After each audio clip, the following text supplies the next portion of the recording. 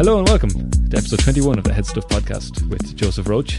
I'm here with Connor Wilkins. Hello. Hi. This you may have come to know Joseph from being one of the last or the top 100 people, in the top 100, yeah. in the top 100 of the potential people going to Mars on the Mars 1 mission.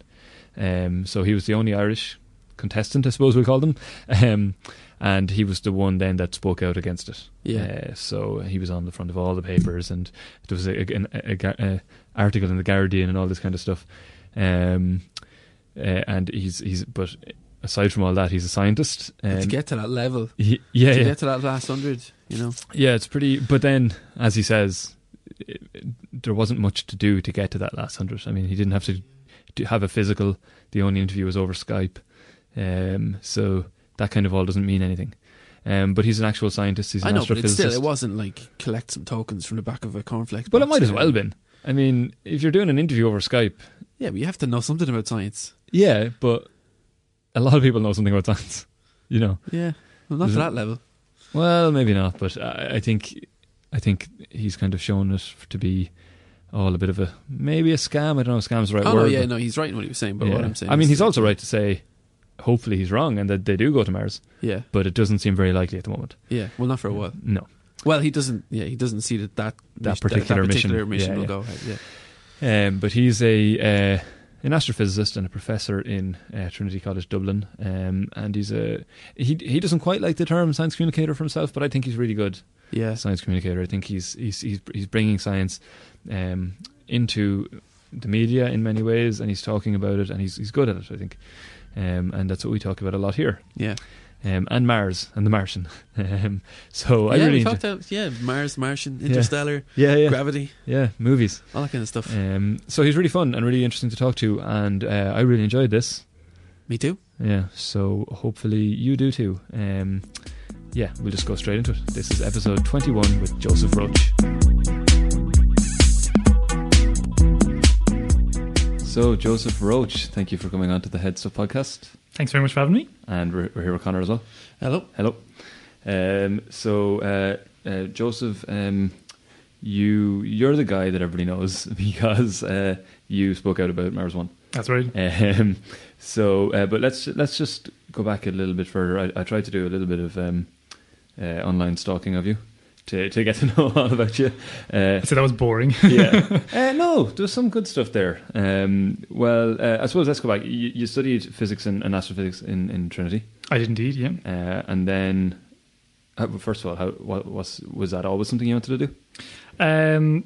Depends on the audience. If I'm speaking about science and the importance of science, then it's a passion. Particularly if I'm applying for funding or something, then of course it's always been my passion. And, I've always known science is the right path for me. But no, if I'm speaking to especially young people who are trying to make up their minds about what to do next, then I'm always a little bit more honest. And I explain that when I was in secondary school, all through secondary school, I was going to art college. That was all I wanted to do. Yeah, art was my favourite subject. It was all I thought about. And it was only in sixth year I started going to a couple of the college open days, and then looked at actually what that would entail, like studying art and what a career in art would be. And I realised that, in fact, the most important thing you need for a career like that is probably talent, which I didn't have. Then I started thinking about my future then, which I know that's in sixth year. I should probably be considering these things a bit sooner than that. But I kind of thought about it then and realised that, I was studying chemistry, physics and biology. I love science. Physics was probably my best subject. Right. So I just added a bit of logic to my reasoning and realised that I shouldn't just be doing art because it's been something I was thinking of. I should actually do something that I like and that I might actually be good at. That's how I ended up in science. I chose general science in Trinity because physics was my favourite subject, but I wasn't sure. Like I liked chemistry and biology as well. So came to Trinity, and then over the years, just physics was the one that stood out for me, and then specialised in astrophysics. Okay. So that's how I got that far, and then again had another point in my life where I was trying to figure out what I should do next. Right. And I got quite lucky. It was a time in Ireland where there was just more money than sense. Yeah. Like I look at people now who are facing the same challenges, and you finish college now with a science degree, and it's almost expected that you go get a master's as well. And if you want to get a PhD, it's carnage trying to compete with everyone getting PhDs. But I was just that lucky couple of years where they were giving away PhDs. Like there was 6 or 7 of them. You didn't work for it? No, well, I mean, I got lucky. I think if I was applying now for the same PhDs, it'd be a lot tougher. I mean, in particular, because my area is astrophysics, and in the intervening years, the Irish government, for whatever reason, has decided that's not a priority area of funding. So the model for scientific funding has changed, and now they don't fund so-called basic research. So they only fund applied research. And obviously applied research is very important. It's what gives us the medicine and the technology and all the things that we need as an economy. But I think it's a little bit short-sighted to also cut basic research, because basic research is like the broader questions. It's what you need to ask before you get to the applied science. So fortunately, anyone who was doing astrophysics or particle physics or mathematics, they were all cut as areas of research. So if I was trying to get the same PhD now, it just wouldn't exist. Right. Well, is there any? Does it seem like they're going back that, like they're going to start giving more funding now? The way we're out of the recession, they keep telling us we're out of the recession. Yeah, I mean, this year in particular, there was a huge number of scientists who spoke out against this policy and said that, you know, if the government is asking us as scientists to bring through the next generation of young people and inspire them to study science, technology, and engineering and maths, and then to be doing research and to be bringing in PhD students and postdoctoral students. I mean, we can't do that if basic research is cut. I mean, we can't all do applied science, and if we go down that route, then ultimately the scientific output of this country will falter. Because I mean, one of the arguments they make is they look at the biggest discoveries in science over the last number of years, and like the Nobel Prizes and stuff, and look at the original proposals for that research, and it's almost always basic research. They always start off with a very broad question. I'm not sure what they're looking for, because you know that's how science works. So we would hope that it'll get addressed and that basic research will get funded at some point in the future. That's what all the scientists want, but at the moment there's no indication that'll happen. We got a Nobel Prize for science this year, didn't we? We did. Only our second ever Irish scientist to win a Nobel Prize. Just last week, Bill Campbell did zoology in Trinity, and then moved to the States, and got a third of a Nobel Prize in medicine. So hopefully that might help. You'd hope so. I mean, like, we have such a great tradition in this country of Nobel Prizes in literature, and we have been underperforming a bit in science in terms of Nobel Prizes. Who was the first one? Ernest Walton. So that's going back a few years, but a good few years. He split the atom back in the, I should know the dates for this, the 20s? Right. Someone will correct me on that. Could be in the 30s. But he taught in Trinity for many, many years. Only retired in the 60s. And if you're ever in Trinity, there's a plaque on the Fitzgerald building commemorating his achievement, because up until last week, the only Irish scientist with a Nobel Prize. So there was a massive campaign before the Samuel Beckett Bridge was named to get an Irish scientist on it, and we thought the Walton Bridge, it makes sense. But obviously Samuel Beckett is also someone we're very proud of, so the next bridge we'll get, maybe. I'm sure there's loads of Samuel Beckett stuff though. Well, I feel like I should know who this Walton person is, and I didn't. I mean, that's the thing, that's something we're always making a point as scientists, like we should hold him in as high regard as some of our Nobel laureates in literature, but poor old Ernest Walton doesn't get as much attention as he deserves. Outside of science, of course, in science he gets huge attention. Sure. But I went the other way to you, actually. I ended up I went to art college. Oh, really? And then by the end of art college, I got really interested in science. So it's possible. It's but I also don't have much talent for art. But I got through college, so that's well, I don't have much talent for science, but you can compensate a lot with just hard work and long hours. Well, I might try and do a science degree as well.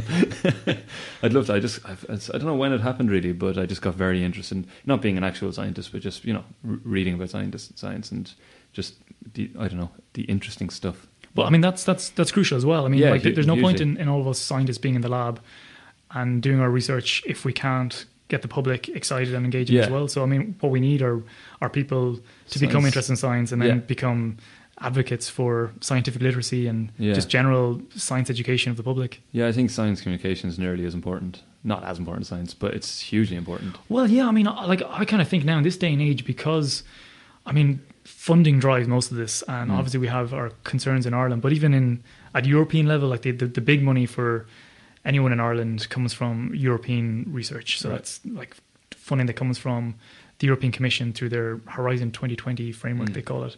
And that has very clear guidelines on a thing called responsible research and innovation, which is basically giving a mandate to anyone who's doing research in Europe that they have to engage with the public. They have to make sure that everyone is aware of what they're doing. And it's gotten to the point now, if you're a brilliant scientist, but you have no interest in engaging with the public, or you have no ability really to communicate your science in a way that's clear that people can understand and be interested in, or at least be aware of what you're doing, then you are failing as a scientist at some level. Now, as you say, it might not be the most crucial thing. Obviously, being a scientist and making the discoveries and doing the work in the lab is very important. But I think being able to communicate your science has become massively important. Yeah, that's why someone like, obviously, Carl Sagan, I think, is the big science communicator. He's like the marquee name for it. Like especially anyone like me who's in astrophysics, he's the person we hold up as the example, and but also a brilliant scientist as well. But the funny thing is, and that's another issue that we probably have to deal with ourselves as scientists, is it's called the Carl Sagan effect, but I guess the contemporary version would be the Brian Cox effect, which is that even though these guys are incredible communicators and do so much for our discipline in terms of getting the public up to at least a certain level of literacy on what we're doing, they get a little bit cast aside in their own field. For some reason, the other scientists, and maybe it's just out of envy that they're getting lots of attention, or maybe they think that because they're spending so much time producing, not a scientist. Yeah, which I think is a little bit unfair. I mean, like something we know from looking at scientists and listening to scientists is that we definitely shouldn't have all of our scientists speaking in public and putting them on TV. Definitely. All scientists should go through that experience and learn how to do it, but that doesn't mean that we need all scientists to be doing it. Some scientists are better suited to just stay in the lab and leave their colleagues to go out and do the radio and TV. But I mean, someone like Carl Sagan or even Brian Cox, like poor Brian Cox gets a lot of stick, but he's had a huge within the scientific community. He does, yeah. Like a lot of people, is it kind of snobbery or something? That's exactly what it is. Scientific snobbery, yeah. And there shouldn't be. I mean, like he's done more for our discipline in terms of public engagement than anyone could, and yet we don't give him the respect he deserves because of that. He seems to just have a great talent for breaking things down to, letting people like myself who don't aren't scientists actually go, good at it, wow, whatever his analogies and everything that he uses in the shows and in his books.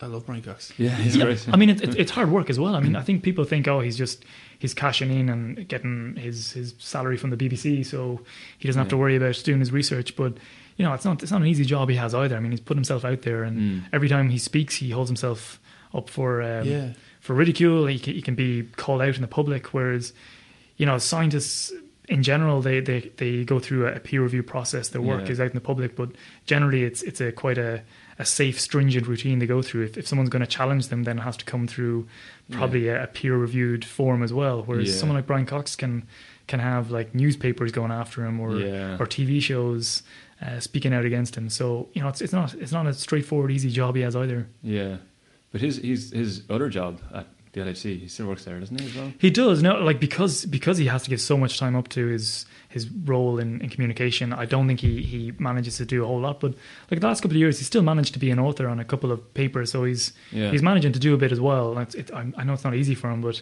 he's also got the role of professor of public engagement. So I think that's at least an acknowledgement from the universities that someone like him is invaluable. But again, that's another area that there's a little bit of cynicism about, and in this area I think it's a little bit more shaky in that some of the universities are reacting to this need for public engagement by making these positions. So that we now have like universities in the UK in particular. It hasn't trickled over to Ireland yet, but in the UK a couple of big universities now have full professorships, and you would be a professor of public engagement. So there's a lot of people who actually do research in like science and society and public engagement. That's my own area of research, and we'd be a little worried that if you're going to be giving a professorship in that area, it should probably be to someone who's doing a lot of academic research in that area and is publishing papers and books and doing active research. A lot of it will be even social science, like just looking at the societal impact of science as a discipline. But some of the UK institutes seem to be going down the route that instead maybe they'll go for the celebrity scientists because it helps them. If the University of Manchester has Professor Brian Cox as Professor of Public Engagement, then it's great for them. They know they'll get like TV time and headlines, and it's great for communication. But it's maybe a missed opportunity in terms of getting someone in who's going to build a research area just in public engagement. So that's another challenge. But it's an area that's fascinating because it's quite new and quite dynamic at the moment, because it seems to be growing in terms of popularity. We have my own feeling on it is that it's great. It's wonderful that we have a society at the moment that demands scientific standards, even from the likes of their movies. Like we've had Gravity 3 years ago, or 2 years ago, Interstellar last year, and now The Martian this year. That's 3 massive space epics that have kind of worn their scientific accuracy as a badge of honor, which we all remember the dark times from our youth where you wouldn't get anything like that in a sci-fi movie. Yeah. Have you watched The Martian? I have indeed. An interesting thing about my role in talking about Mars is that sometimes I get called upon to do jobs that I wouldn't have had to do earlier in my career. So I wrote a review for Interstellar for Silicon Republic last year. I don't think I'm a particularly good movie reviewer, but I did really love it. I got really into it. So they seemed happy enough, and then they asked me to go see The Martian last week, and I reviewed it for them. So it's interesting. It's nice to go to a movie and enjoy it, but also think about if what are we looking for in terms of this? Like, are we happy that it's just entertainment, or is there a deeper thing here, or should we be happy that it's also probably going to help our discipline? Can you just sit and watch a movie, or do you have to in some way be that's not quite accurate? If I am thinking that, I keep it to myself. I've definitely learned that family members and friends, they don't appreciate when you say that wouldn't happen. Yeah, wouldn't happen. But I'm happy to just sit and enjoy a movie for what it is. But there are times when it's difficult to just ignore it. If it's just really something where they could have done anything else. They could have come up with any other reason for explaining something like that. I'm the same as that. Typical one is 2012, the climate disaster movie from 2012, where the whole premise was based on the fact that neutrinos were mutating. And it's kind of been, that's the go-to reference for just terrible science in a movie. You could have come up with anything else and it would have held up better, but neutrinos are part of our fabric at the moment of the universe that certainly don't mutate or can't mutate, nor does that even make sense in any level. I think I could enjoy a movie, but if something as glaring as that pops out, then it becomes a bit of a struggle. I'm the same as that, but I have two kind of gears. In that, if something kind of puts itself forward as a scientific movie, say like The Martian or Interstellar or Gravity, and they have something glaring like that neutrinos thing, then I hate it. That drives me mad. But if it's something that I see as popcorn nonsense, like anything by Ronald Emmerich or Michael Bay, then it's just just leave it. Just it's nonsense anyway. I think as well, if they're consistent. I mean, a big thing for me is and it's like that, making their intentions known. If you build a framework for a movie and don't violate your own rules, then we're fine with that. So there's good sci-fi like the Battlestar Galactica series from a few years ago. I mean, they made it very clear at the start that there's going to be artificial intelligence. There's going to be faster than speed of light travel. Gravity on every ship. Yeah, and that's. But they were consistent with that. And at no point during the series did they, to get themselves out of a plot hole, introduce aliens. There were no aliens. It was all just from humans. Yeah. And once you stay within those limits that you set up for yourself, I think it's fine to enjoy it. Yeah. I want to say something about the interest in science now, though, at the moment, that they're actually putting so much money into massive big movies like Gravity, Interstellar, and The Martian, which are three of definitely my favourite movies of the last few years.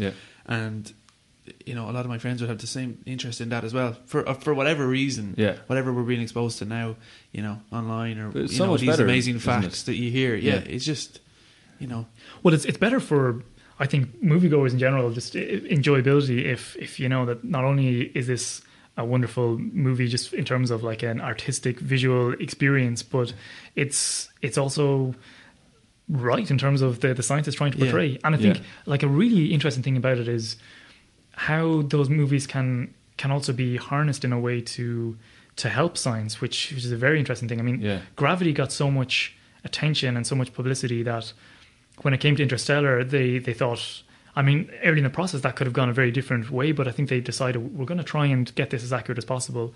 And because of that, they knew they were going to have to deal with things like wormholes and black holes, which is a difficult scientific area and is usually butchered in movies. But they got in Kip Thorne, who's he's one of the world leaders in that area.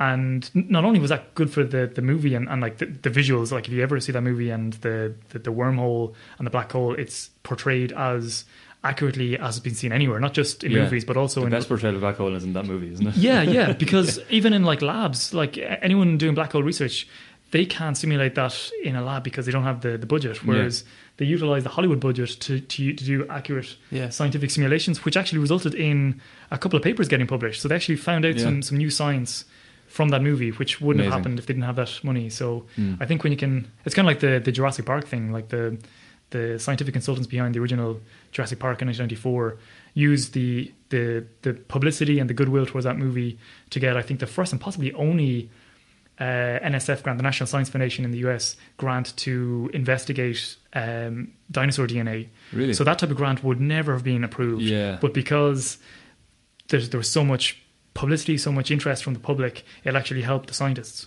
Wow. I wonder will the same thing happen again now from the success of these movies and the interest that it's created. Well, it did for Interstellar, I suppose. Yeah, well, I think if you look at NASA's involvement in The Martian, I think they very clearly recognise how important it can be for them, because like not only does it draw attention to it, but just because NASA is portrayed so well, and like obviously it's a disaster movie, but it's also showcases like all the best things about NASA, the commitment to progress and human space exploration, and how hard work and determination and working as a team, problem solving, all the things you need to rely on. But I think it was most obvious from their handling of the discovery of flowing water on Mars a few weeks ago. I mean, that was a massive discovery. It obviously came out at around about the right time. It was released just as a lot of moviegoers were going to see. They really found that like 2 years ago and they let's make a movie first. Well, they certainly found it a little while ago, because the director Ridley Scott came out and said afterwards that he actually knew about it ages ago. Yeah, I've read that. So he was told about it. Now, it wasn't long enough back that it could actually change his movie, but that's how seriously NASA were taking this movie, that they thought if they could support the director by releasing a massive scientific discovery to him before the general public, that might help the movie. So they're under no illusions that this type of movie could be used to raise the public excitement about space exploration, but also just get to the point where something like a Mars mission has the public support it needs. Like at the moment, a mission to Mars is something that NASA are taking very seriously, but it's not going to happen for many, many years because the budget is so small. But I would be very surprised if there wasn't an appeal to the American government over the next couple of years to fund it. And they would certainly cite the massive interest of the public. Obama might do it just before he leaves office. One of those executive decisions. And he'd have my eternal gratitude. I already love him, but that'd seal the deal for me. He's doing all sorts of great things this last year, so maybe he'll just be like, fuck it. Mars can have $1 trillion, or NASA for Mars. He's a secret massive Mars fan. Yeah. Well, he has increased the NASA budget, hasn't he? Or in terms of previous governments, he's done better than most, but it's still a very difficult situation to be in. Like, I mean, if we had, it's funny, like people compare Mars and the Moon a lot. Obviously, they're two very different challenges. But if you look at where we were back in the 50s and 60s in terms of getting to the Moon and where we are now in getting to Mars, it's actually probably as big a challenge. So the argument is it's also as achievable if we had the same level of budget and the finances. It's nowhere similar. We'll have nothing like that. No, we'll have a tiny fraction of that. But if we had the money behind it, it'd be. But then the other side of it then is there are people like, okay, Mars One might not be real as such, but people like Elon Musk challenging, which might, a bit of competition would maybe speed it up a bit, Yeah, no, I'm a big advocate for people trying to think outside the box, and so are NASA. Like NASA are happy for other organizations to. Sure, they're using SpaceX. So. Exactly. Yeah. Once they can prove their reliability, and once they conform to at least a certain level of ethics, because there is international treaties of space law. Yeah. So once organizations that fall within that category, NASA are happy for other people to try and push the barriers. And someone like SpaceX, because they've proven time and again that they have the capability, they have the resources, then they get trusted just like any other organization. Yeah. Someone like, I guess, Mars One or any other organization that proposes things, they're always given a little bit of leeway at the start and at least the benefit of the doubt to go out and prove that they can do some of the things they're trying to achieve. But after a couple of years, I think they have to at least come up with some of the goods and prove that they can. Yeah. They have the resources to do something. Yeah. But after that, if they can't, then I think it's up to them to leave it to other space organizations. Yeah. I think Musk has also said, hasn't he, that he plans to get there a good bit sooner than NASA seems to think it's possible. Yeah, he's got more ambitious timelines, but he's a little bit cautious about how he does it. Like he doesn't come out and say like, I'm definitely going to get here at this time, this place with this technology, but with 4 people on a exactly. He's less specific. He's a bit more cautious in terms of saying, well, we have this technology that can get us here. We have the Dragon spacecraft. We have the ability now to send people into space and leave them there a little bit longer than we did before, but there's still issues to figure out. And also the amount of money he's going to be saving by landing the rockets after they go up and all that kind of stuff. That's really clever stuff. Yeah. I mean, it's a visionary place. Like SpaceX, just they actually do compliment NASA because they push them. They push each other. Yeah. But I still think if chips are down, the people most likely to get to Mars eventually will be NASA. Yeah. Oh yeah, that makes sense. So you've worked for NASA. What's that like when you're a scientist? Is that like playing for Man United? That's a nice analogy. It's an interesting one because I think NASA is an organization that does kind of transcend scientific boundaries and has a place in almost in pop culture and folklore. Everyone can relate to it, which is a strange thing because like most scientists who are in an area, they will end up working with a big organization that leads their area at some point. So like if you worked in like nanoscience in Ireland, you'd end up probably working for someone like CRAN, the National Centre for Nanoscience in Ireland. Right. And they're a massive body, incredible organisation, and deserve a lot of respect, but probably aren't as well known outside of the scientific field. Yeah. So NASA, if you work in astrophysics, you work in space, you probably will collaborate with them at some point. You could well end up working for them, but while that's quite normal for a scientist in their field, when someone outside the field hears about it, they think of NASA quite differently. I guess maybe CERN might be another one because CERN has over the last number of years managed to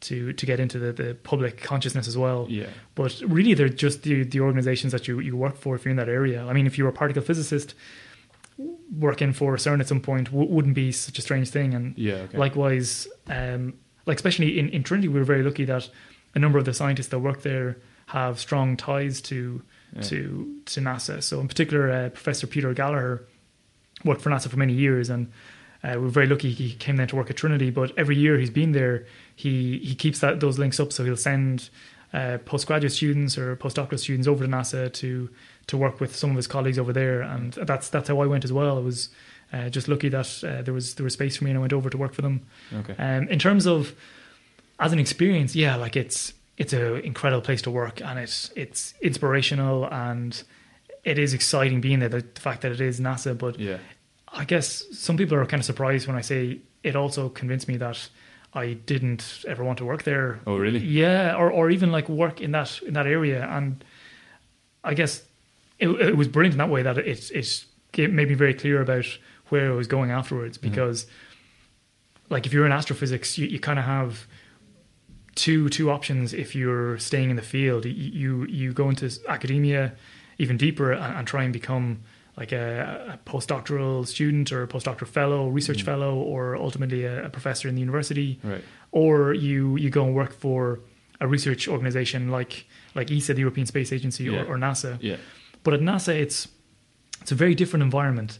I think it's probably the place where I met the most, or the highest proportion of depressed, divorced scientists. Really? Yeah. And I think the reason for that is because you go there because you love your research and it's your passion of what drives you.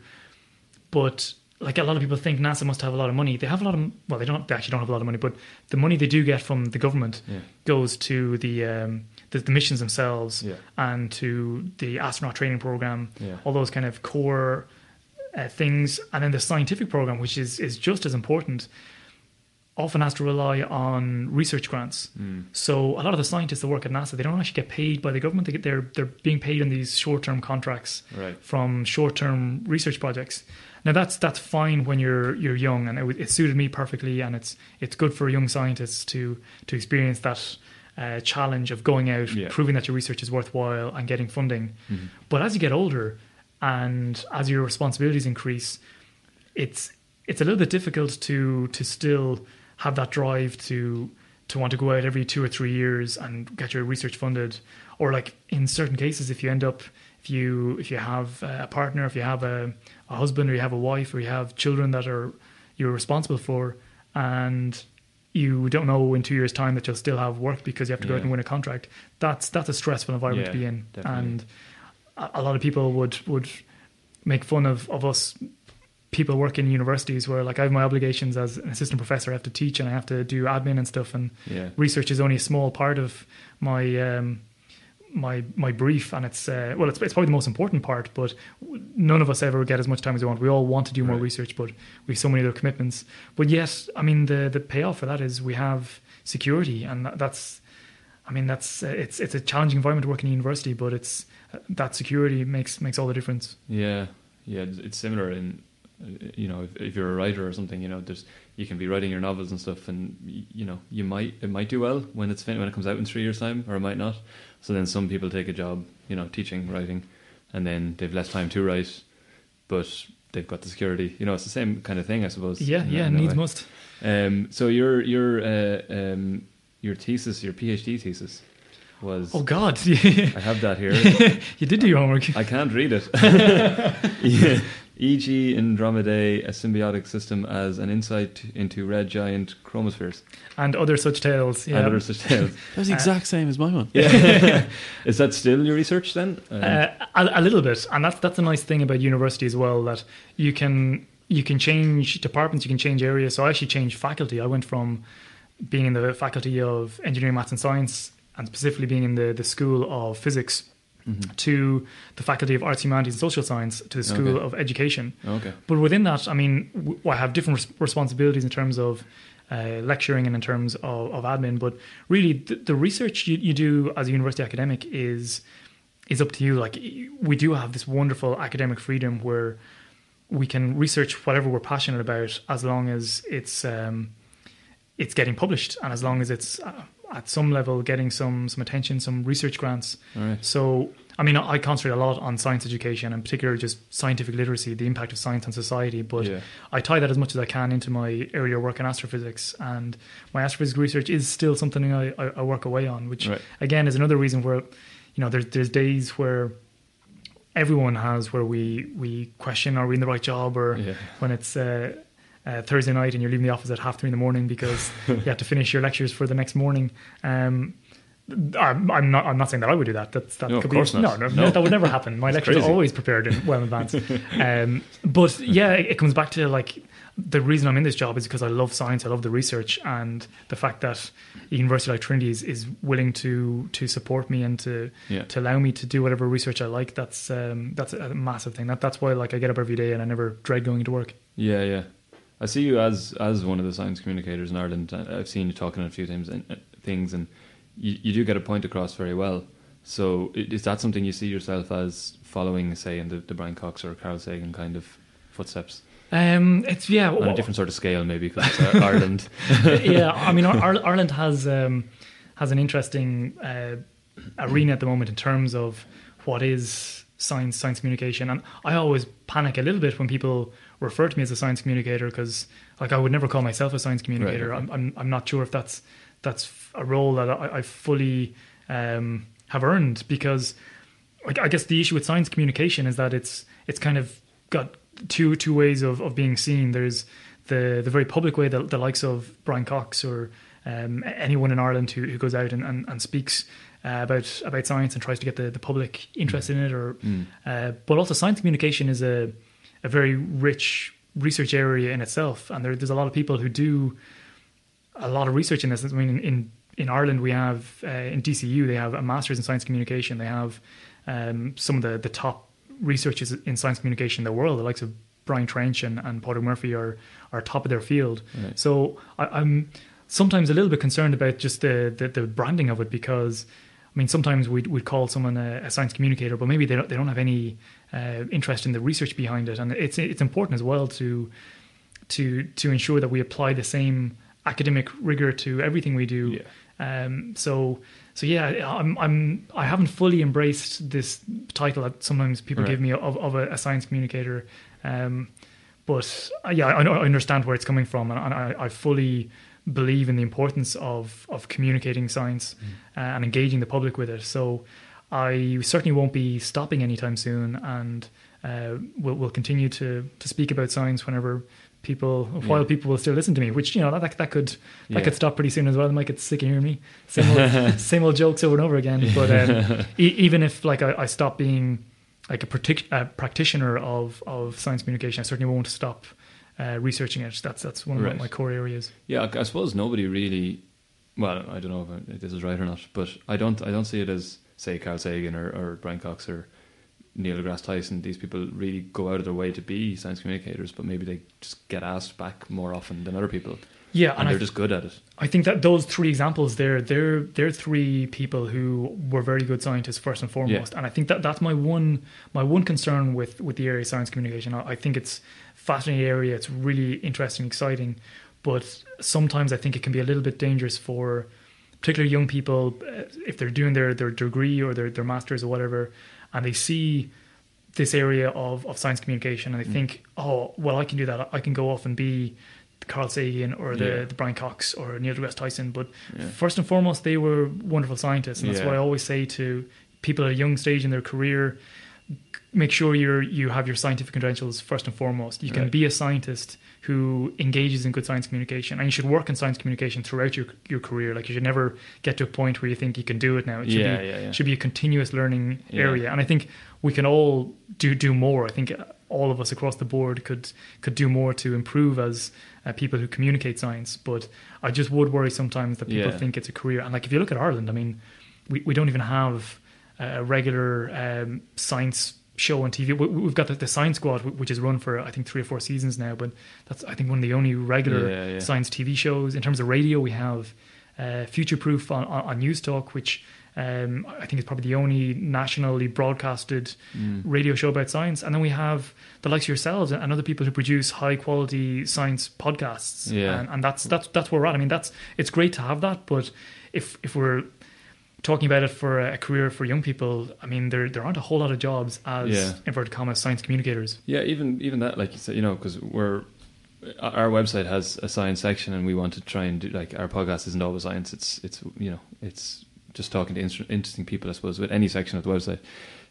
But I'd love to have more scientists on it, but it's kind of hard to know who to even invite, or who to approach in Ireland, like, so it'd be good if we had more people like you who were kind of talking about stuff. We had David Moore on. Do you know him, the Astronomy Ireland? Yes, yeah. I'm not sure he's a scientist as such. He's just a big astronomy fan. He is a big astronomy fan, yeah. And I mean, he has done probably more than anyone for raising awareness about astronomy. But it's an interesting one. His voice is ubiquitous with like solar eclipses, and exactly he's on like the radio all the time. Exactly, and he does great work. But I think like an important thing for the Irish media and for us in general is that, I mean, like, it's great to have someone like David Moore, but he isn't the only person. And I think sometimes there's a little bit of not laziness is the wrong word, but sometimes we just kind of go with what we know. We think, oh, there's a story about like a solar eclipse. We'll go to David Moore because he's the astronomy guy, and it's great to have him. But I mean, someone like, it might be a saturation then of the one person kind of thing. Yeah, and the likes of Peter Galler in Trinity. I mean, he's worked for NASA and now is like one of the few people in Ireland who gathers scientific data from solar eclipses and publishes on it. So he's like he would be a scientific expert on it. And I mean, Peter is probably not the best example because he does actually do quite a lot of media. Like he's one of the best people in Ireland in terms of being a scientist who engages the media. But for other areas, sometimes we'll go with the person who we associate with that area, even if there might not be an expert. And like it happens with me as well. Like sometimes people ask me to speak about Mars, and I'll say, yeah, I'm happy to give my scientific opinion on it. But if it's something specifically about Mars, maybe someone like Professor Mary Burke, Trinity College, she's a geologist whose research area for years has been the Martian surface and comparing it to the surface on Earth and learning what we can about the difference between the two. So I mean, she's a world leader in Martian surfaces. So sometimes I feel it's a bit rich if I'm on RTE and I'm talking about the structure of the Martian atmosphere and how it impacts on the surface when there's like a world-renowned expert who could speak about it. But then again, sitting in the cubicle next to you. And Mary does get called sometimes. But yeah, I think it's a responsibility on both parts. I mean, the Irish media could probably look a little harder sometimes for the right expert, but also it's down to us. It's down to like people like me saying to RTE, Mary Burke is there, she's the expert, she's the person you should be speaking to. Or instead of getting like someone to speak about astronomy generally, you can get, here's an astrophysicist in Trinity who is researching that area. And then it's up to the scientists themselves to be comfortable with engaging with the media. So if you're looking for a few scientists for podcasts, I'll give you a few names. Cool, great. That sounds good. Because you're obviously asked about Mars all the time now, because that's how I suppose a lot of people came to know you at that time when you spoke out. But really, your main research is the sun, is it? No, although I did when I was in NASA. That's the area I was working on. But no, we have definitely. If someone asked me to speak about the sun, I would be very keen for them to go to someone like Peter Gallagher, because he's the world leader in solar physics. I mean, like sometimes I fill in for Peter if he's away or he's at a conference or he's working. But I mean, we have people in that area. My thesis title there, which is impenetrable, was E.G. Andromeda, a symbiotic system as an insight into the red giant chromospheres and other tales. My collected short stories. So my area is stellar physics as opposed to solar physics. So I mean, for most people that's not a major distinction, but when it comes down to the research itself, I'm happy to talk about the evolution of stars in general and how they get to, in particular, the red giant phase when they're dying stars. And I'm happy to talk about that's the one that kills the Earth, basically. And I'll gladly talk about that to anyone that'll listen. But in terms of the day-to-day, what the sun is doing and sunspots and solar flares, we have people who are far more qualified in that's Peter Gallagher. Yep. Okay. How many years do we have until the red giant phase? We have a couple of billion. A couple of billion, okay. About 5 billion, 5.5 billion before we need to start worrying. And then, this is a question I've got a little bit cautious about over the years, because one of the reasons why I'm not allowed to talk to kids anymore give us some context for that. Is end the podcast there. due to the fact that I'm just not very good at changing the way I talk about science. I kind of have one way that I speak. I get so excited about science that I don't have that skill that some people have, where they can speak to kids. I just have a way I speak about science. I love speaking about it, and I get very excited, and I try and make it clear in my head and hope that that's clear for other people. But I mean that generally works out. Like when I'm talking to young people, I think they like the honesty I talk about it. But I've learned that if you're in a primary school and one of the children asks you how the Earth will end, you probably shouldn't give them a blow-by-blow account of how the sun will eventually become a red giant and expand outwards and burn all life off the surface of the Earth before destroying the planet and restoring us back to the interstellar medium from whence we came. I mean, that some children like that. You had to learn that by experience. Yeah. You didn't just know that. After the third child crying and after the third parent worrying about their child having existential crisis, they just stop sending me. They just realise that there's other scientists who are good at that kind of thing, and I'm not one of them. So. Right. Okay. But you do have you did a show with a friend of yours, a kind of science show. We did again the Ronnie and Joe science show. Well done for coming across that. I found no one ever asked me about that. Amazing. It seems fun. I saw a video. Really? Did so? Oh, cool. Well, it was fun. It is fun, but that's actually how this situation came about. That Science shows are a thing that happen on occasion. If you've never seen one, it's kind of like a magic show where you're trying to impress kids with science tricks instead of magic tricks, and I absolutely detest them. Because I remember like seeing them as a child and just thinking, this is nonsense. Like I feel like they're being condescending. They're talking down to me because I'm a child, right? And they're trying to make it seem like it's really cool and exciting. Yeah. And I was probably like again, my big mouth got me in trouble. I spoke quite vocally about how the standard of science shows we have isn't good enough. Now, there's a couple that people do in Ireland that are good, but in general, the standard is pretty poor. Right. And in particular, I said it's like, fair enough, you don't always need a scientist to be the one up on stage doing the show, but you should have active scientists involved at some point in either the research or the production. Yeah. Whereas a lot of the science shows don't have any scientists involved. There's one I met, I'm not going to name the institution in Ireland, but the regular person doing the show had never studied science. I think he started a poetry degree or English degree or something and became a pastor, and they employed him to do science shows because he could project his voice, which I don't think is a good enough criteria to be in that position where you're in front of thousands of children certainly hundreds of children, thousands of children across a couple of weeks, and influencing their opinion on science. So because of that, I think people got sick of my rants about it, and they said, all right, you do it. Yeah. So, which, I should have seen coming. So we came up with this show, myself and my friend Ronan Cullen. Dr. Ronan Cullen, he's a chemist and also one of my best friends, which was pivotal. The only reason I was going to do this is if I could at least be up on stage with someone who I trusted and who I wouldn't feel bad about if it all went terribly wrong. Right. And also his expertise is that he builds things in the lab. I mean, he does chemical experiments all the time. His understanding of chemicals and explosions and fire is far superior than mine. But we put together a show that we felt was at least accurate and honest. Yeah. So whenever we do a show, we explain very clearly why we're scientists, why we like it, what we do. I mean, we still have some of the explosions and fireballs and stuff, but it's the same explosions and fireballs that we would have in the lab when we're messing around. Yeah. So when... How often does that happen? As you do. more often than you think. Like, I mean, Ronnie's a chemist. He's able to just like put together beautiful coloured fireballs at will. So, I mean, if you can do that, you're going to do it in the lab. You got to test these things. Yeah. You should always have it up your sleeve, just like bring it out at parties. He does, yeah. He does, okay. At parties, tours the lab. But it's just a way of being honest. I think that's important. So you can still try and impress people and inspire them, but it should also include something about current contemporary research. So whenever we do a science show, we also explain this is the state of the field at the moment. Like, this isn't a science trick that has been done for 20 years, as you've all seen before. Yeah. We do this because we want to show you that this is an interesting property of superconductors, which conduct electricity so well that if we found a way to make them work at room temperature, we'd solve the world's energy crisis. And that's something that you as young people should be aspiring to as scientists. So it does look like a lot of fun, but I'd like to think that there's some important educational underpinnings as well. Yeah. I just saw a short video, which was, I think, the fun bits.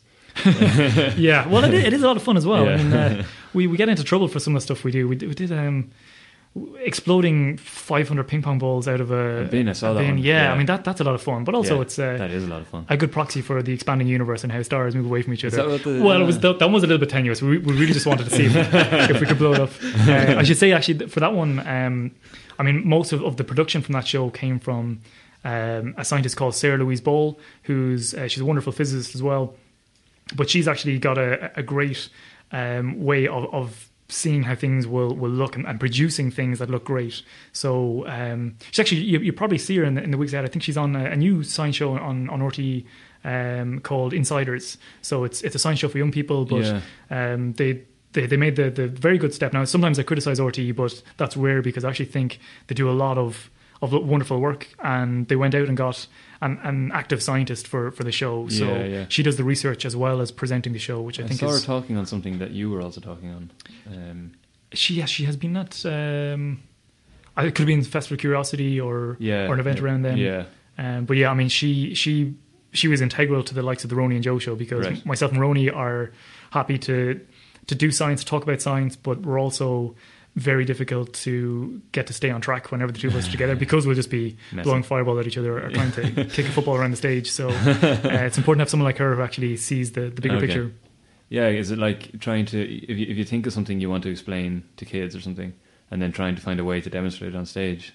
It's probably a hard enough thing, but that's what she's good at, is it? Yeah, no, she's brilliant at that. Like, Roni and I will come up with outside the box things that may or may not work, and she kind of has the vision for this is what it needs, this is practical, this is feasible. And also, like, even just things like scripting, like trying to get myself and Roni to stay to a script is almost impossible, but she can crack the whip when she needs to. All right, cool. So I want to go back to Mars.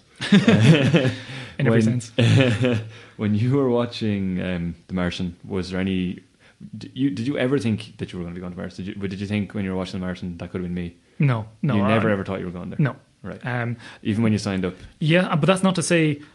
I mean, that might seem a little bit flippant for me to say, no, I never thought about it. I mean, like, I didn't make that decision to volunteer for Mars One lightly. I made that decision based on if it was possible, if even in just a hypothetical sense this could happen, then would I go? Yes, is always the answer. And it's not a difficult question, because like leaving things behind is difficult for anyone. But when you're going to do something that's a core area of your whole research, your whole career, your life, then being a pioneer like that, if called upon, like I wouldn't even think that I have a decision. It's if I was asked to do that, that's a responsibility I have to my area, to my discipline, that yes, I would do that in a heartbeat. But also, any scientist who is looking at it would realize that this is an incredible challenge we're up against, and unless the money behind space exploration changes drastically in the years ahead, then it's not happening anytime soon. Yeah. So there was no point where I thought I would be going anywhere. Right. And I think, like, I'd like to think I was quite open and honest with that. Like, I did say that all along. It was often lost in the fact that, oh wait, you've signed up for a mission to Mars. Yeah. This guy's going to Mars. Yeah. And then I'd often say, I didn't actually say that. I mean, I said that I've signed up for it because I think it's a wonderful idea, and I think it's good to investigate the possibilities of it. And if it did happen, I would go, but it's a long way off. It's probably not going to happen anytime soon. Yeah. But it's a weird thing with The Martian, where people go see it and they think a lot of people said to me, "Oh, I imagine you being there." Yeah. Whereas when I was watching it, I didn't imagine myself being there at all. Right. So, yeah. It's there was a worrying amount of people who thought it was a true story. Saw that on something. BuzzFeed. Oh no! Yeah, lots of people thought it was true. Oh god! Yeah. Yeah. Well, that's just ruined my day. That's the world we live in, I suppose. They're like, how did Matt Damon get back in time to promote the movie? that didn't happen. No, they didn't think that was to happen, but a lot of people did think this is based on a true story. Yeah. You know, so. Well, that's the downside. I mean, that just shows the challenge we have ahead of ourselves. No, I think science communication is really good, and I don't think that when people don't know something that they should be blamed for that. I think people should go out and find out for themselves. Yeah. I think like whenever I come up against something like that, where I feel I have a duty to give a scientific opinion on it, and maybe show people that there are good evidence to prove that things like a mission to Mars hasn't happened, but the mission to the moon did happen. Yes.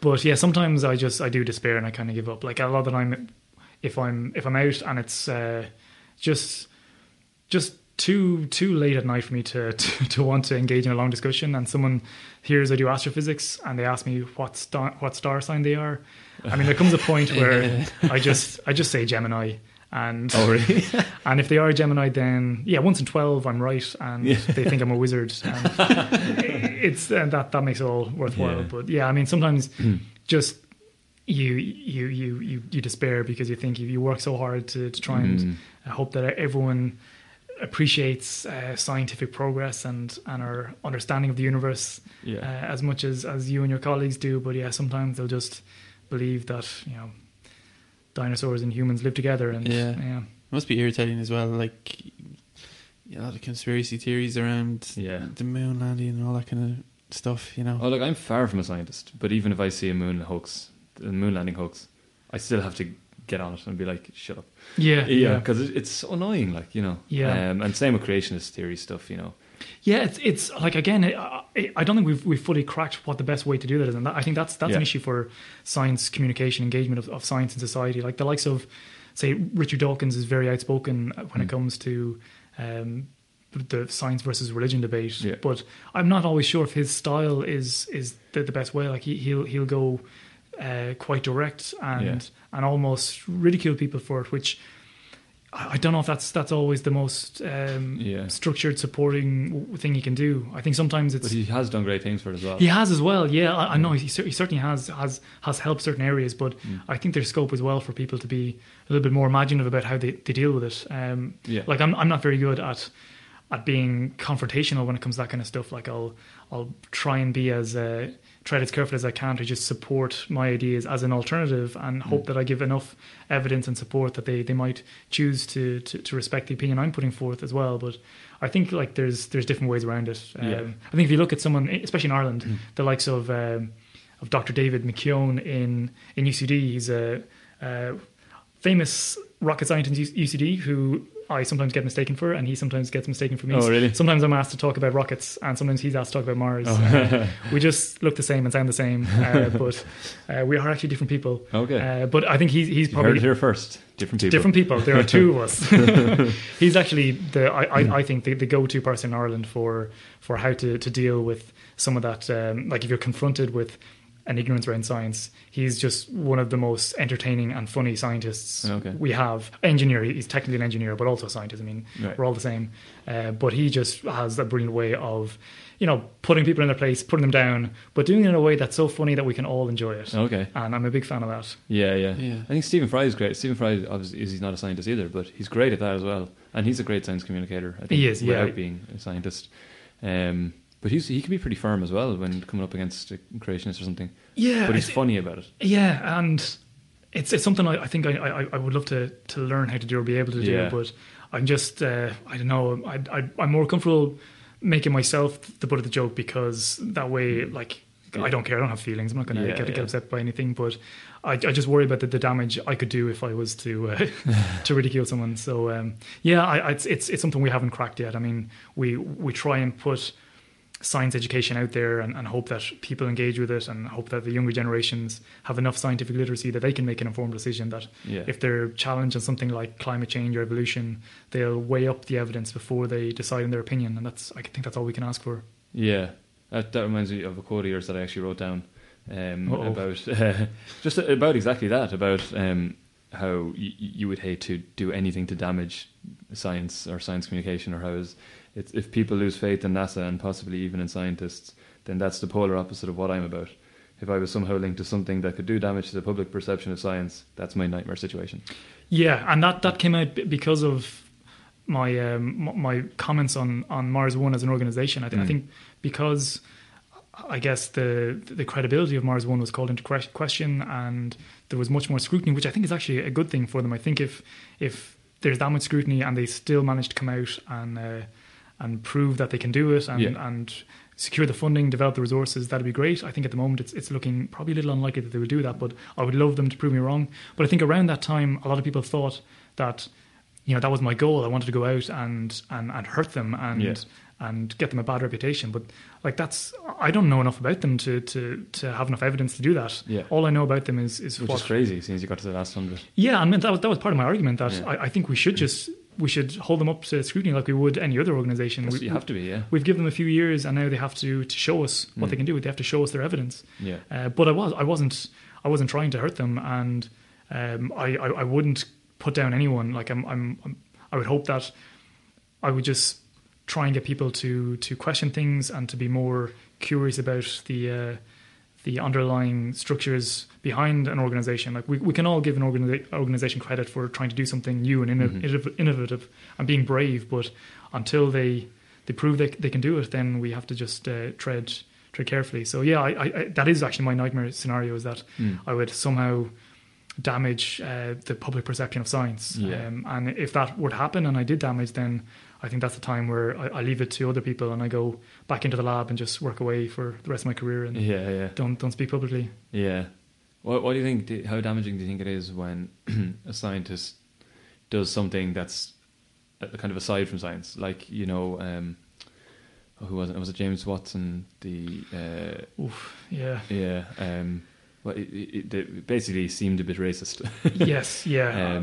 I think it's just such an awful area to be in, where you have this place in society where you've won a Nobel Prize, you're up on a pedestal, and I think obviously Watson is an incredible scientist. He made an incredible contribution to our discipline, but I think that doesn't excuse him from failing down on some of the basic rights of human beings. No, it definitely doesn't excuse him, but does it damage his science and science in general? Yeah, well, I mean, he's at the end of his career, so it's not as important. Like he shouldn't be given positions of power. He shouldn't be allowed lecture or educate people of society when he's made clear that he doesn't have a view of equality. He doesn't see all human beings as being equal. Right. So I think you can't, like a university can't employ someone like that. Yeah. And the same, I guess, with it's a similar idea, that maybe not quite as drastic as Watson, but Tim Hunt.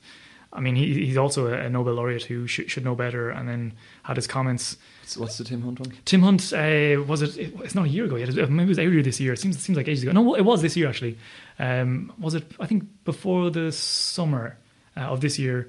He was speaking at a conference in South Korea and was asked about... Is it the women? Yeah, it was actually a conference about like gender diversity and the obstacles and the challenges and the benefits, and he made a couple of jokes which, you know, like, that's on one level I can relate to it, because I say terrible things, but I'd like to think if I was in his position, where I'm a very well respected Nobel laureate, that I would be a little bit cautious about those type of comments. Yes. Whether he believes them or not. If he does believe them, then like Watson, he shouldn't have a position. If he thinks that somehow women working with men in a lab is bad for science, then unfortunately that's something that he isn't going to tally with what your responsibilities as a university, and you can't be employed by university. Like he got a lot of attention for that, and it became an interesting debate then, because I mean he lost his job because of it. Yeah. And some people are saying, oh, people are overreacting. He made a joke, and this kind of trial by Twitter maybe isn't the best route to go down either. And I don't think it is. Like, I think it's a lot of people on Twitter, just because they create a lot of noise doesn't mean that's the answer. But they nearly always take everything out of context as well. Yeah. Which is the problem with Richard Dawkins on Twitter. Like, sometimes he's making a good point, but the context just sounds terrible on Twitter. Yeah. Exactly. But I think a good side to that whole area is that at least now they're held accountable. Like, I'm not sure if this trial by Twitter is the right thing to do, but at least now they don't get away with it. Like, we know we at least live in a society now where even someone like a Nobel laureate, if they make comments like that are irresponsible and reckless, then they will be held accountable. Yeah, that's probably a good thing. Yeah, until it comes to the point where, like, I make a terrible joke. And then yeah. When you're a Nobel laureate. For now, you can do whatever you want. For now, you can do whatever you want. I wanted to ask you just about one more thing, which you may know nothing about, but it's actually kind of a two-part question. But the James Webb Space Telescope, they're obviously kind of building that at the moment in Goddard, is it? Where you were? Yep. How exciting is that? That's bigger than Hubble, is it? Yeah, and I should know something about this, because it kind of comes directly from my field. I have mixed feelings on this. All right. On one hand, the James Webb Space Telescope is an incredible piece of technology, and it's going to be a wonderful addition to our space observatories. Mm-hmm. And I can't wait. It's very exciting. It's going to tell us things about the universe that we didn't know before. Right. On a more personal level, it's also kind of heartbreaking for me, because it should be called the Joseph Roche Space Telescope. No telescope will ever be called that. It'll be like a child's toy or something. No, the reason it's upsetting is because I work so closely with the Hubble Space Telescope. So the Hubble Space Telescope was what my PhD used. Okay. And I mean, when I started my PhD, initially I was supposed to be using an instrument called the FUSE telescope, the Far Ultraviolet Spectroscopic Explorer. It's a good thing these things have acronyms. But FUSE was supposed to be what I was going to use to look at these red giant stars. And then 2 weeks before my PhD started, it blew up. Well, it didn't quite blow up, but it stopped working. It failed, and it's never going to be used again. It's space junk now. So to do the type of research I wanted to do, which involved looking at the ultraviolet light from stars. Right. Now, that sounds straightforward, but actually, if you think of it, on Earth, we encounter ultraviolet light through the likes of sunburn. Ultraviolet light for humans is a little bit dangerous, but thankfully we have an atmosphere on Earth that blocks most of it out, so we don't have to worry about it as much.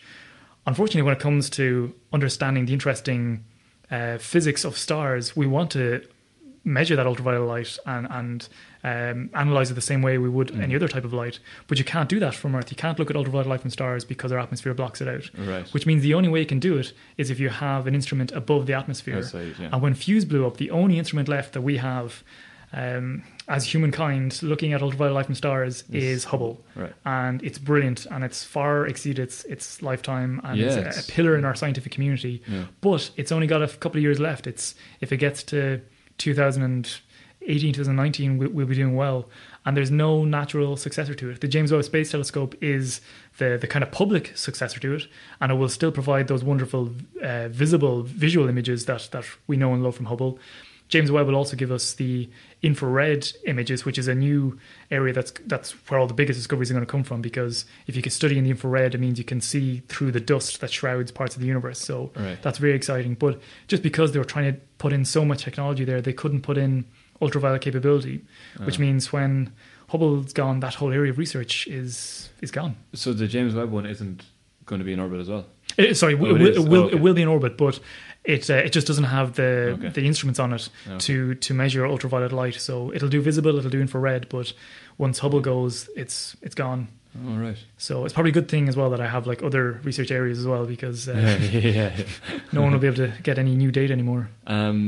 So it'll probably just break. They thought it would kind of not break, but it would not be useful this far. They thought it had a kind of shelf life, didn't they, or something? Yeah, well, the great thing about Hubble was it was just such a ballsy idea. Like it's to date the only serviceable observatory we've built. We put it in orbit, and we had 5 missions where we sent up astronauts to actually capture it, fix it, put in new things. It's lucky it was designed like that, because when it went up initially, it didn't work at all due to a small error in the mirror itself. Yeah. So the first servicing mission, they were actually able to replace they were able to change it such that the mirror would work. Yeah. And they subsequently over the years have had 5 missions where they've put in new instruments, they replaced old instruments, replaced things that break. But the last mission that they had to Hubble is the last one. It's been serviced for the last time, so now we're just playing the waiting game. When things start failing on it, they won't be fixed anymore. So it's it's sad, but at least we have something that will replace some of its capability in the James Webb Space Telescope. Maybe they'll make another one then at some point. Hopefully. This is something that I probably maybe should understand, but I don't really. So that's in orbit around the Earth. So it's going around like 10,000 miles an hour or something. Depends. Some of them are at different distances above the Earth. Some of them. Actually, that's an interesting thing, because it came up recently with I don't know if you know, the Voyager spacecraft was a probe that was sent out to the edge of the solar system, and it's got this message from Earth, the golden record. The gold record, exactly. Yeah. But recently there was a project to update that to have a more current message from Earth. Golden MP3 player. A golden floppy disk. No alien will know what to do with this. But yeah, they decided that instead of like sending in a probe, it'd be interesting to put it on a satellite orbiting above the Earth. And it wasn't like a NASA initiative or anything. This is actually, I think, an arts funded project where they decided that they might be able to put a satellite up and have a message from Earth on it, like pictures and videos and things from Earth.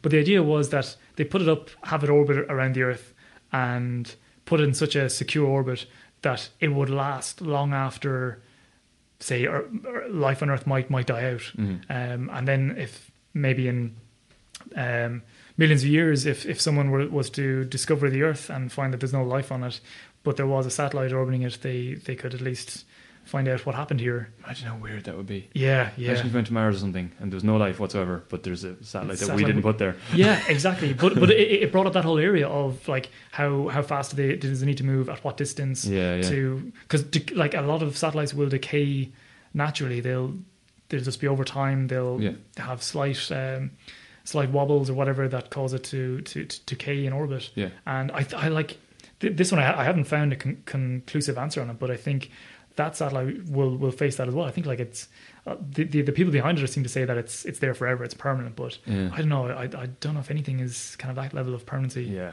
I don't think anything is permanent anyway. Yeah.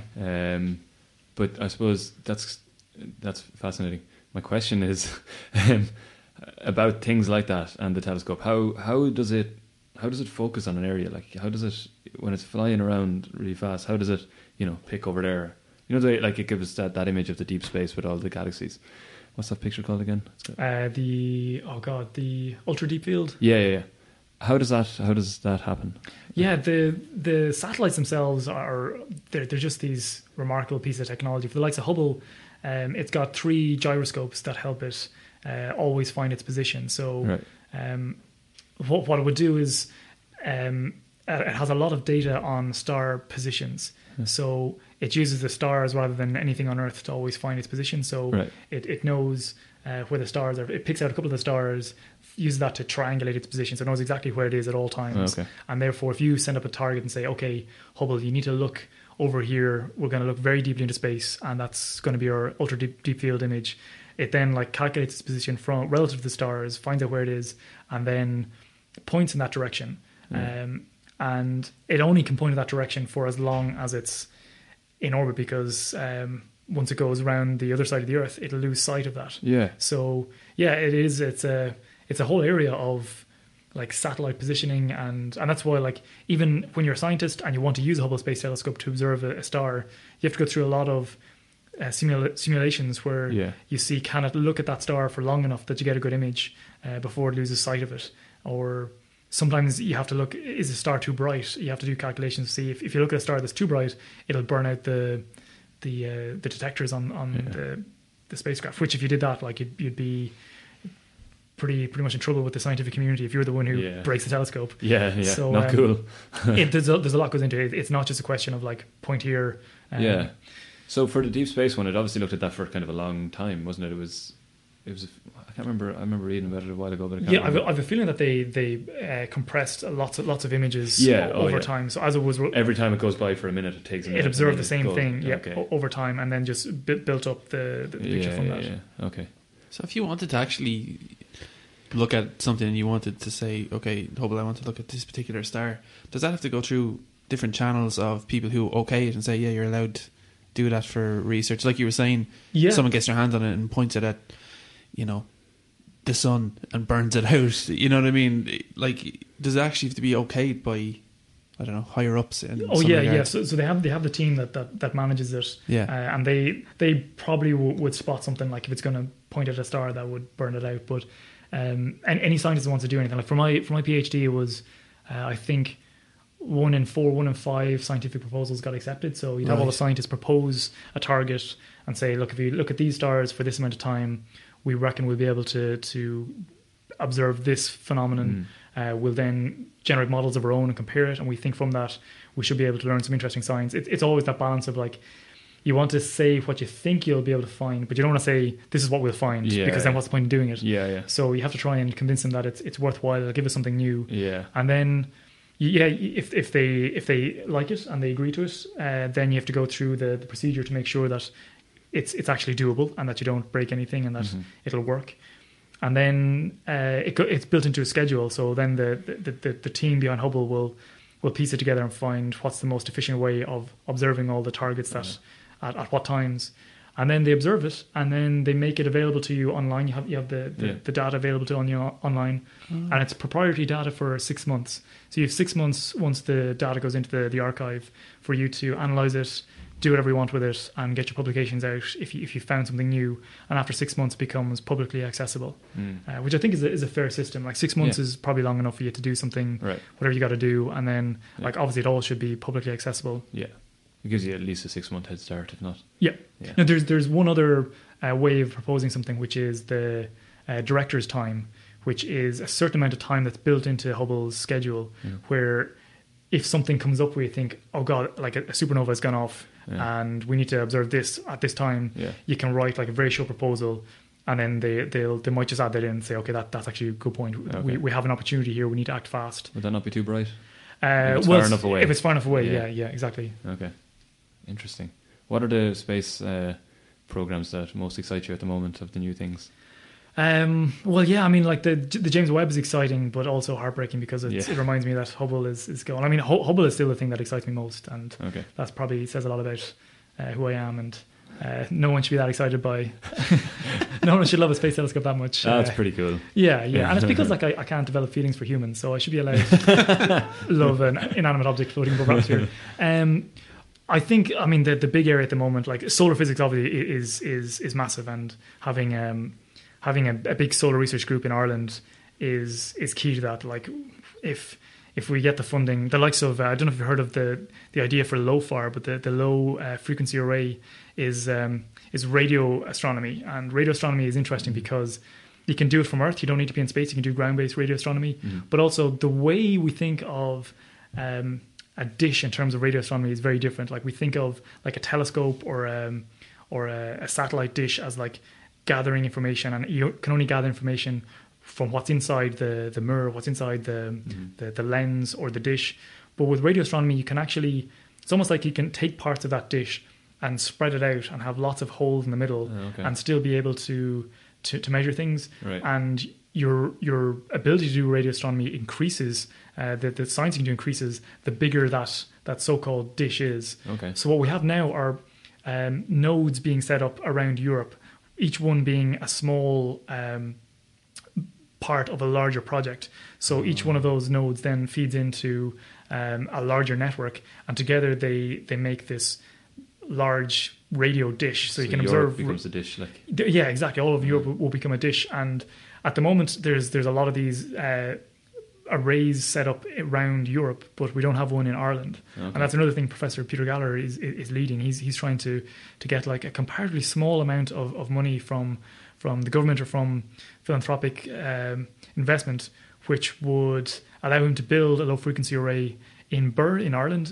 Birr in Offaly is one of the most radio quiet places in the Northern Hemisphere. Right. It would make us one of the best people in the world at radio astronomy, and would also make this kind of radio dish in Europe even bigger because it would have the furthest point being Ireland. So, I mean, that excites me because it could make Ireland a world leader in radio astronomy. And but again, Birr back to its former glory. Exactly, yeah. I mean, Birr had the biggest telescope in the world for nearly 100 years, like 70, 80 years. It was the biggest telescope in the world. Like, so amazing, Ireland was the leader in astronomy and astrophysics at that time. So yeah, it would get us back there. So that excites me, but also it's tempered a little bit by frustration that sometimes the investors don't see what it could do for us, or the government maybe think, okay, we see the benefits of that 10 years down the line, but we have an election sooner than that. That's so the whole problem with government, isn't it? Yeah. And I mean, it's our issue as well. I mean, we have to find ways to communicate with the government, engage the government better. Like, obviously, we always complain about the government, but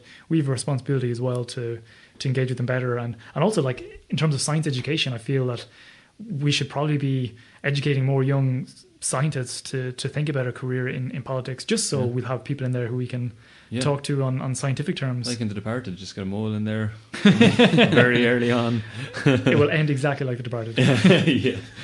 How big a kind of infrastructure is that? Is it a huge, when you say node, is it like a pylon or something? Like, what is it? Yeah, it's basically, they already have an observatory set up in Birr. It's on the grounds of the Birr Castle. Yeah. So that's where the old one is, isn't exactly, it? Which it's just such a beautiful overlap between the fact that it's the Lord Earl of Ross is one of the champions of this, because he'd love if Ireland was restored to its former glory in this area. So it's this beautiful site down in Birr Castle that has all the infrastructure there. All we need is I think it's about $1.5 million to basically buy the low frequency array from Europe, and it gets set up in the field. It's a series of small pylons and dishes that together function as Ireland's part of the array, but then also tie into the European network. But I mean, it'd create jobs. It'd give us big data that everyone is always so keen to get their hands on. It doesn't seem there doesn't seem to be any reason not to do it. But there's still the financial obstacles to get around. Wow. I mean, we have a unique situation in Ireland where we have some of the top tech firms in the world are set up here, and like the European headquarters for Google and LinkedIn, and Facebook and Twitter, and they have jobs there. I mean, like Google have jobs they can't fill because they don't have Irish graduates with high enough level of technical experience and science and computer science and engineering that they can actually fill those roles. And yet something like building a low frequency array in Ireland, that would not only give us those type of like funding and investment that would help, but also would inspire probably a lot of young people to realize, okay, there's lots of jobs in this area. Definitely. I should be thinking about science, technology, engineering, maths as areas I could pursue a career in. And then it would help our economy, but that still seems a harder sell to the government than it should be. Wow. Yeah, I know, because you hear all those things about, like, people are like, they spent $1 trillion to get to the moon, but then actually the amount of money that came back because of it was actually much more, wasn't it? Yeah, it's harder to show, I suppose. But space exploration, it always pays its debts. Yeah, and science is one of the few things where, like, if you do any sort of economic review, it's one of the few areas where if you invest, you will get return on. Yeah. I mean, people seem to not appreciate how incredible that is. That, like, maybe you won't get the return straight away because sometimes science needs a little bit of time to find root or to produce output, but you're guaranteed to get a return on your investment. Yeah. Well, there's a good note to probably end this one. Oh God, a political one. Yeah. Stay in school, kids. Yeah, stay in school. We'll try and get this one out to all the schools and tell them to push people towards science. So thanks very much for coming on. It was great talking to you. And thanks very much for having me.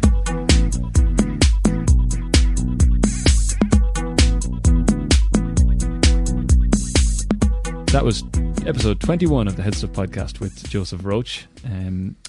Really hope you enjoyed that. I did. I love talking about science. I did too. Yeah, it's so interesting to listen to a real scientist talk about science. Yeah, it was really fun. So I hope you enjoyed that.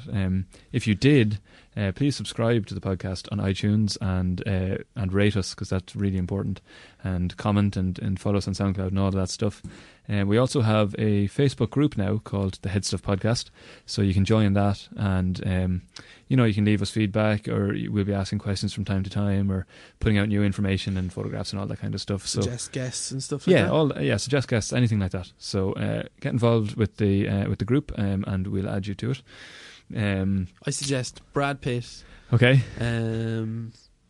Brad Pitt will be on the HeadStuff Podcast. Episode 22, is he going to be on episode 22? Maybe on one of the podcasts, let's just say. Right. So you can also follow us on Twitter and Facebook, and always check out the website, headstuff.org. And we have a t-shirt. You should go and buy a t-shirt. The t-shirts are lovely. Everyone who's bought one so far... I'm not buying one, I want one for free. Everyone who's bought one so far really enjoys wearing them, because it makes them sexier. It is a very nice t-shirt. It's a lovely t-shirt. Yeah. And it's very soft. So thanks to Connor here from Wilkin Sound Systems for the sound. Okay. Well, thanks to the ADK Music Group and Western Studios. Thanks to Video Blue for the theme tune and Mikey for the artwork. And most of all, thanks to Joseph Roche for being a wonderful guest. We'll be back next week with another episode.